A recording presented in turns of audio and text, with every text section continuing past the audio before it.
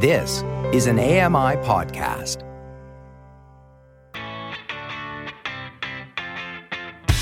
Oh, hey, get in here, you, for some low vision moments, the podcast all about those sometimes frustrating, potentially embarrassing, but often pretty comical things that happen when you are just trying to go about your day with a visual impairment, blindness, or albinism. I'm your host, Jenny, and this episode is loaded with danger. Danger's my middle name. Stupidity. I've got an idea! Poor planning and decision making. I've made a huge mistake. And as always, a ton of laughs.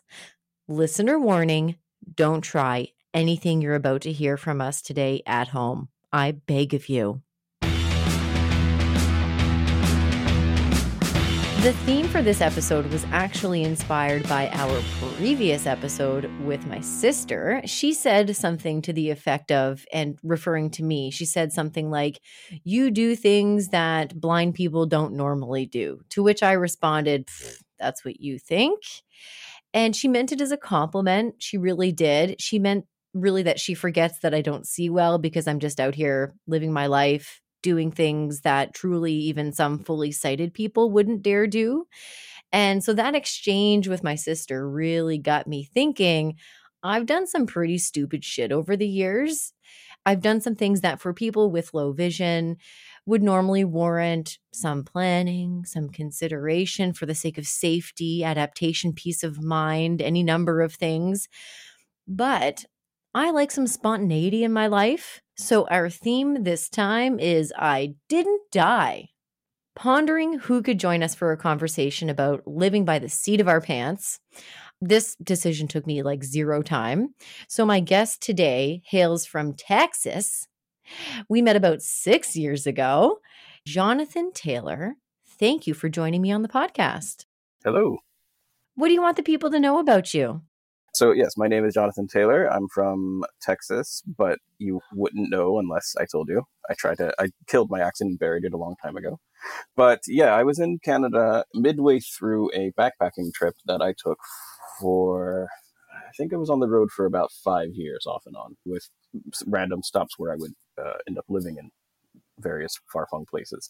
So that was my early 20s. I was a backpacker. I am completely blind. I have double prosthetics. Lost them both when I was about just slightly under 2 years old from bilateral retinoblastoma. And in my very, very early 20s, decided that I wanted to go travel the world and see it, to use a nomenclature there. So I did so, and I traveled for quite a long time until about 5 years ago. After which I met a girl and settled down back in Texas. Now I work for Google doing, I'm their screen reader subject matter expert doing accessibility testing and blah, blah, blah. That's not very interesting, though. That's a little bit interesting. It's maybe not as interesting as your 5 years as a backpacker. And before we move on, let me just say I'm a little disappointed you don't have an accent. That's why I can put it on if you need me to, but I'd rather not. I wanted to be real big with the Texas. When I said he's from Texas, I probably am not doing that very well. Oh, yeah, we're not going to do any more of that. No, absolutely. Keep it up. Maybe we should switch roles. I'll do the Nova Scotia accent and you do the Texas accent. I don't have an accent. Oh, no, of course you don't have an accent. Okay, we need to move on from the accents. Someone's going to get offended. But we first met when you were still backpacking, living that lifestyle. I was in a different role with AMI at that time. I was working for the TV show AMI This Week, and we put together a segment about you and your experiences as a well-traveled backpacker who happens to be blind. And you know, you said a couple of things in that segment that kind of have stuck with me. You used a term, spontaneous critical thinking. I did? Which you did. Do you remember what you meant by that? No. Well, yes. I could surmise what I meant, but I don't remember what I said, to be honest. But yeah, I mean, that was during a time where I was really focusing on the ability for blind people to sort of reevaluate what is meant by O&M, orientation mobility, and rather than working with like pre-planned routes and a certain limited skill set that I think is currently emphasized in curriculums, to be able to just kind of adapt, have skill sets that are more flexible, the ability to rely upon context clues in their environment, and be able to survive in places that you wouldn't normally encounter in an O&M lesson. Your segment, again, really kind of stuck with me. And something else that you said was that, a lot of people that you encountered along the way thought you were inspirational. And, you said something like, that's nice. But part of the reason why you're doing this, in addition to trying to figure out what tools, what techniques work for someone who wants to be a backpacker who happens to be blind, you said that part of why you were doing this is you don't want it to be inspirational. It should just be, you should just happen to be a backpacker who happens to be blind, right? Yeah. And I'm going to share some stories today, and I don't think any of them are going to be inspirational, and I don't think any of them are going to include any spontaneous critical thinking. They're really just shit I probably shouldn't have done. So let's kick it off with my teenage years. And first of all, I should apologize to anybody who had to deal with me as a teenager. Sorry about that. So 2 friends and I, we were out gallivanting around our neighborhood pretty late at night. We were just looking for something to do that didn't involve being at home. It was the summer, warm summer night. It was pretty late. There was little to no pedestrian or vehicle traffic.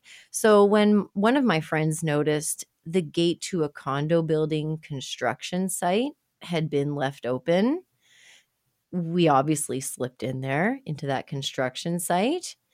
And then when the same friend noticed that the ladder to scale the enormously tall construction crane was also not blocked off in any way, I immediately was pumped.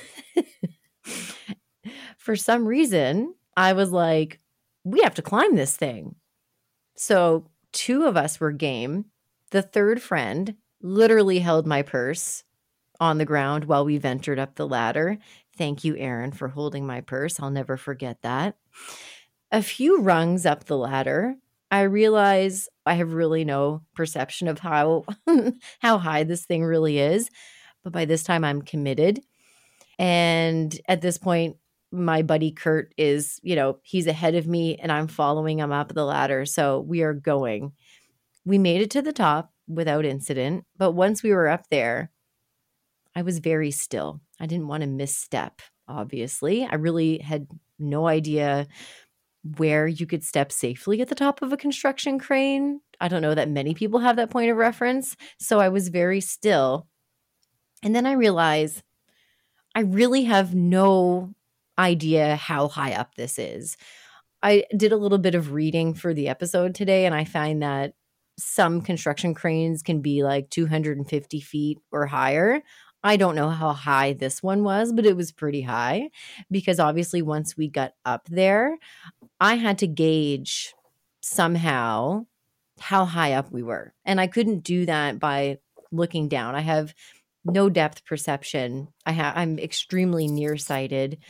So obviously I needed to find a way to gauge how high up we were. So I find a near empty gasoline container and I ditch it off the side of this crane. And 1, 2, 3, like 5, 6 seconds go by. And at that point, when it hit the ground, I was like, holy shit, we're up pretty high.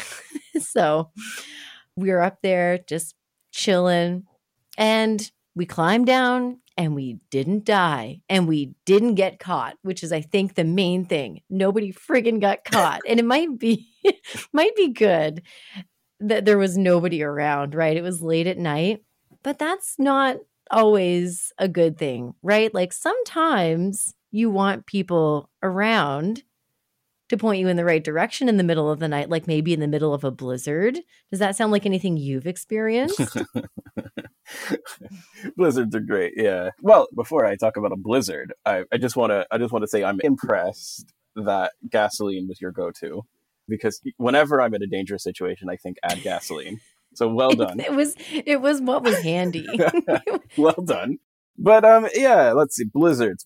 Well, we were on our way actually from Toronto, my girlfriend and I, to New York. We were about to embark on a year-long tour of Europe. We were going to fly from New York to Dublin. So we're sitting on this bus driving through New York, and we stop in Rochester at a rest stop, and it was mid-January, I think. It was very cold. It was in the middle of a snowstorm. So we come into this little rest stop. I believe I needed coffee before I killed the passengers nearby. And we got our coffee after some confusion. And I was like, let's just go back on the bus because I don't trust that the bus is going to stay here while we find it. So we walk out a door, which turned out not to be the correct door. It was the back door into the parking lot where there were a bunch of just idling trucks, which adds noise to the blizzard, which is already difficult to orient yourself in. And we kind of were like, well, this must be right. We thought the trucks were the bus. And so we walked towards them. And we of course, got slightly disoriented and all of a sudden realized that we have absolutely no idea where the bus is. There are no people. And we also don't know where the building is. We tried retracing our steps and clearly weren't going the right direction. We walked like entirely off in God knows where. And so we walked around in circles for about 20 minutes and we came to the conclusion that the bus is probably left. There are no people here and we can't find the building.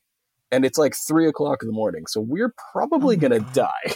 So oh my God. We sat down on a snowbank and we were just like, okay, maybe we can call the Rochester police. And then we were like, oh, look, our phones are both dead. Isn't that exciting? And we even went up to one of the idling trucks. We were like, surely there's a driver, but I think he must have been absolutely passed out asleep. We were like hitting the truck. No one answered. It's also possible that he was awake and just thought that we were insane with serial killers. Yeah, like long staffs, like wizards come to greet him or something. Who knows?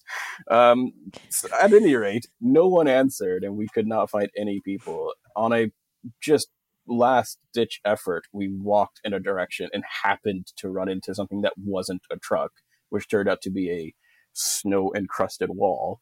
And we just followed it forever and ever until we found a door. And we came right back in, and all the people were still there. No one had even noticed that we'd left. And they were just like, what the fuck? Why did these blind people just come in from the back? What were they doing? We were covered in snow.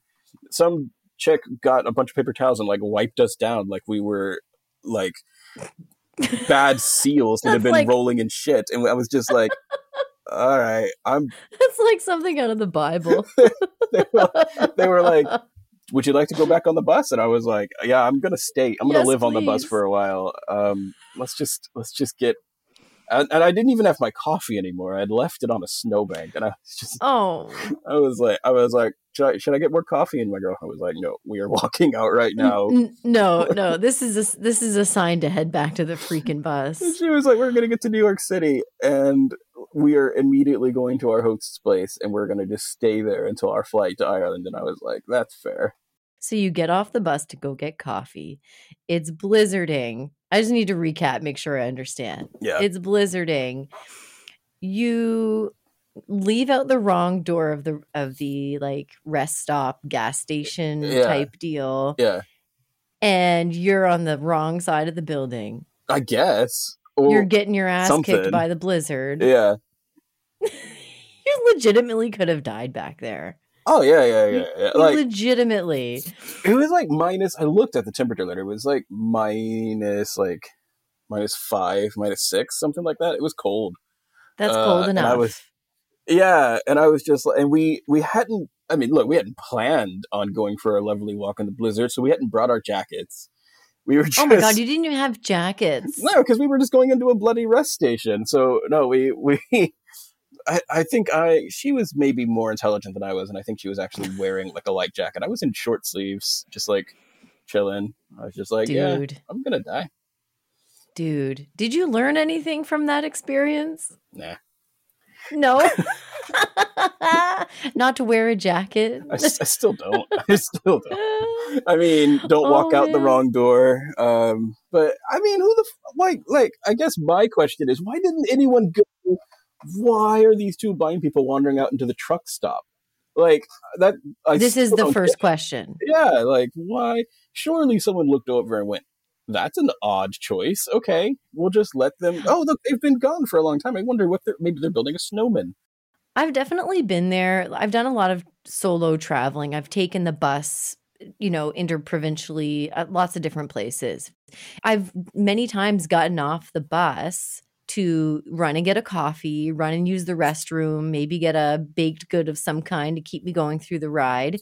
And then on my way back to the bus, it's like, oh shit, there's like 6 or 7 other buses here now. Oh, yeah. I don't know which one is mine. Yeah. They all look the same. And if I had known that more buses were going to show up, I might have taken a better, I might have taken in a clue or a landmark or something as to where my bus was parked. Yeah. So many times I've gone and gotten on the bus. And I think like people who can see, they'll be like, oh, I recognize so-and-so. They were on my bus. Or I recognize, this from inside the bus. Yeah. So this backpack on the seat. The bus is just like different level of anxiety for me. It can be. I mean, generally speaking, my strategy is to befriend someone on the bus as we're getting off. Like, it doesn't even have to be much of a friendship. Just be like, hey, are you going in? Yeah, we are. Mm-hmm. Excellent. Do you mind if I walk with you? Just because I would prefer not to live in Waukesha, Texas, if possible, please. So, that usually works fine. But in this case, I don't know. It was just late and we just didn't do it. And we were just like, we'll be able to follow. You're just living your life, right? Like, I'll be fine this one time. It'll be fine. It'll work out. But that's a good tip, make a friend. Sometimes I'm just antisocial and I just like, I don't want to friggin' deal with anybody. I just want to go and do this thing. But sometimes that gets us in trouble. Yeah. Yeah. It's always, generally speaking, better just to chat with people because they'll also, you don't even like, if you chat with them earlier in the bus ride, they'll probably remember you and be like, hey, do you want to get something? I'll admit to absolute laziness sometimes when like I don't have very much pride, I'll be honest. And someone will be like, hey, do you want me to bring you something back? And, there's the side of the, I think the blind community that's like, no, absolutely. I must go in on my own and make sure that I can do this. And so I'm just like, fuck it. Yeah, sure. Absolutely. You want to bring me some coffee? I'll do it. Right. Yeah, absolutely. And so, we could go on about that, but and I won't. I mean, I think there's a lot we could say about.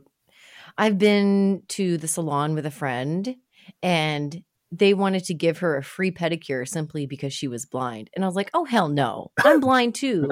Just because I don't have a guide dog doesn't mean I'm not blind." Like, I was like, if she's getting it for free.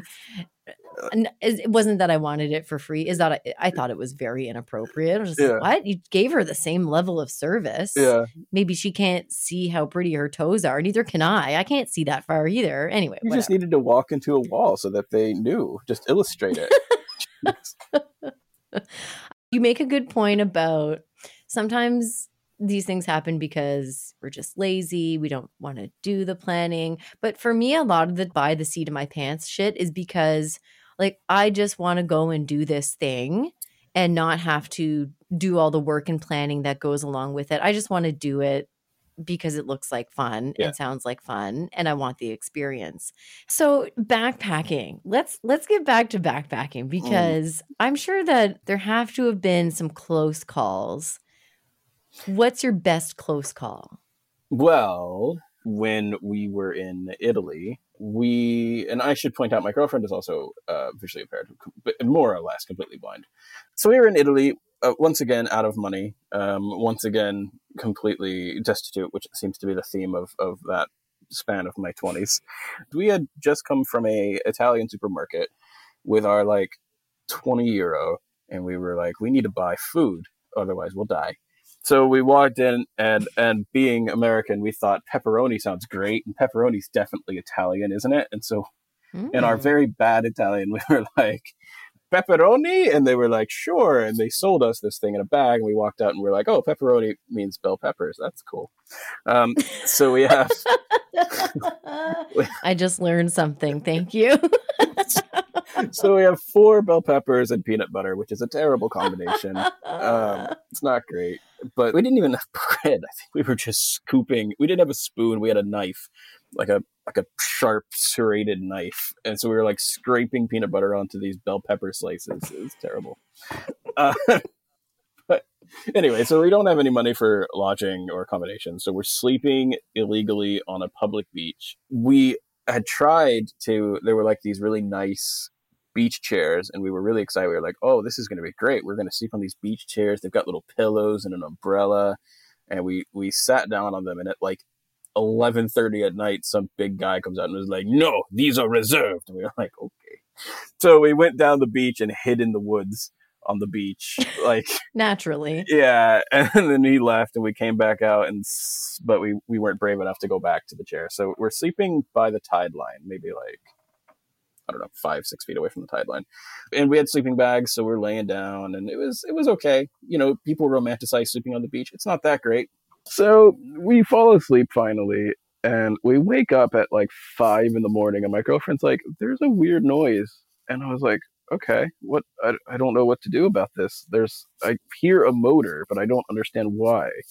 And what transpired is, on this public beach, they have these giant semi trucks. I mean, they're like, we finally at the end got to actually look at one, and it was massive. I mean, our heads barely went to the top of the tire. It was a vast machine. Oh my God. And they drive them in rows up and down the beach to flatten the sand out so that it looks all nice and pristine. Of course, we didn't know this, and we're not supposed to be there. And we wake up, and there's a semi barreling towards us. And we're like, all right, well, we're about to die. So we ran away from the water, and by pure luck, ran essentially face first into a lifeguard station, which was fortunate. And so we desperately climb up this ladder onto the platform of the lifeguard station and huddle there like crows while the trucks drive around us like the tide, and just kind of sit there looking at each other going, we could have, that was very close. We definitely almost died. And then, of course, she goes, we should post about this on social media. And I go, that's a great idea. She goes to get out her phone. Oh, no, we left the phone, which has now been presumably buried under a ton of steel.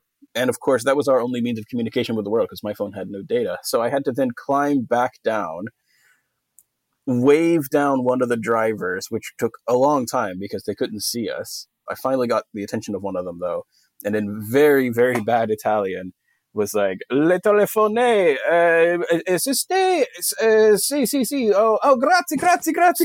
And we're walking up and down the beach, this guy, absolutely bemused, old, like 70-year-old Italian man who drives a truck for a living, helping us find a phone. We finally did find it. It survived.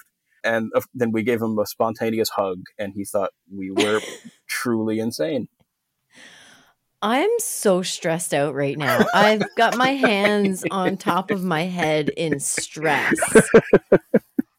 She wasn't. I should point out, it was only a month after that she was like, okay, I'm done. Come back to the U.S. and get a job. What in the actual fuck, though? I mean, you're so lucky.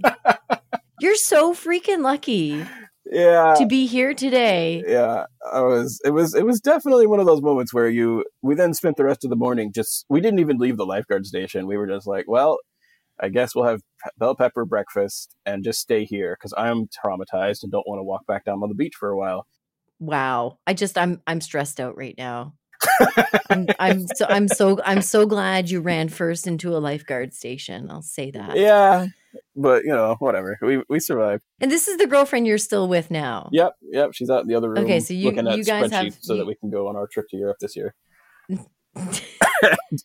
We're not going to Italy this time. We're going to France. And she was like, we're not sleeping on the beach again. I was like, yes, ma'am. Yes, ma'am. Understood. Oh, wow. All right. Well, I got one more. Speaking of illegal shit.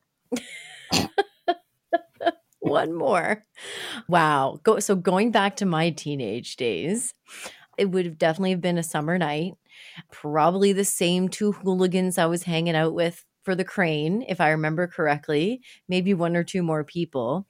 We walked past a public pool, and someone had the grand idea that we're going to go swimming even though the pool is closed and it's the middle of the night.